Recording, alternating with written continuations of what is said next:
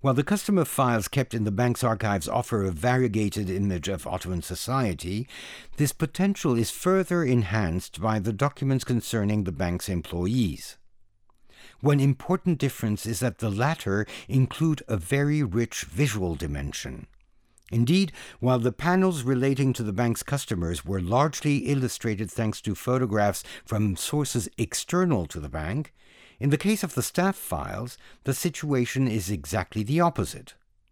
The archival series are filled with photographs of the staff, starting with group photographs of the staff of each branch. Panels 21 and 22 thus display a number of such photographs taken from the albums made for the general management. These photographs are worth studying in some detail.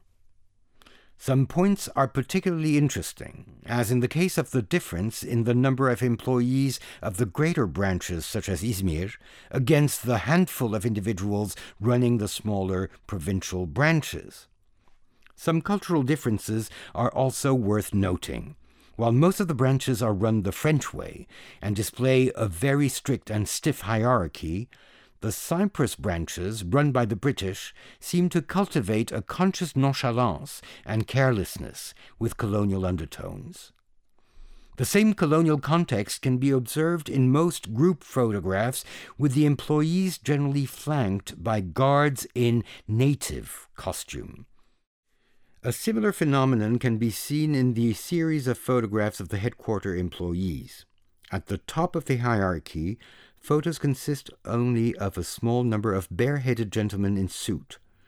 At the bottom, one can see packed individuals wearing the local fez and a uniform. Apart from group photographs, the bank also collected individual photographs of each employee to be inserted in albums organized according to branches.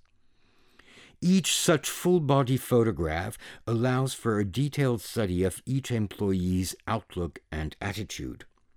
This denotes a will to gather information that betrays the bank's urge to control the people it recruited and employed. Panel 23 attempts to reveal this fascinating image database by proposing to the visitor a somewhat unexpected system of classification for these photographs.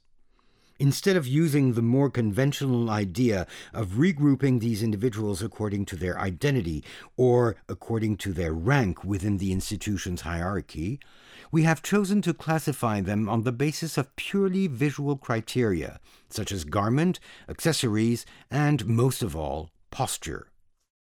This is not only a means to evade a more traditional taxonomy, it is also a way of proposing a different reading of such an individual and personal document. We have thus regrouped employees dressed in local, almost folkloric garb, a treatment reserved exclusively to guards and office boys, while another section brings together underlings, generally identifiable by their submissive posture, slightly stooped, with their arms hanging limply along the body. It is again body language that distinguishes mid- or upper-level clerks, who display their status and betray their ambition by adopting a falsely casual body language, bordering on preciousness.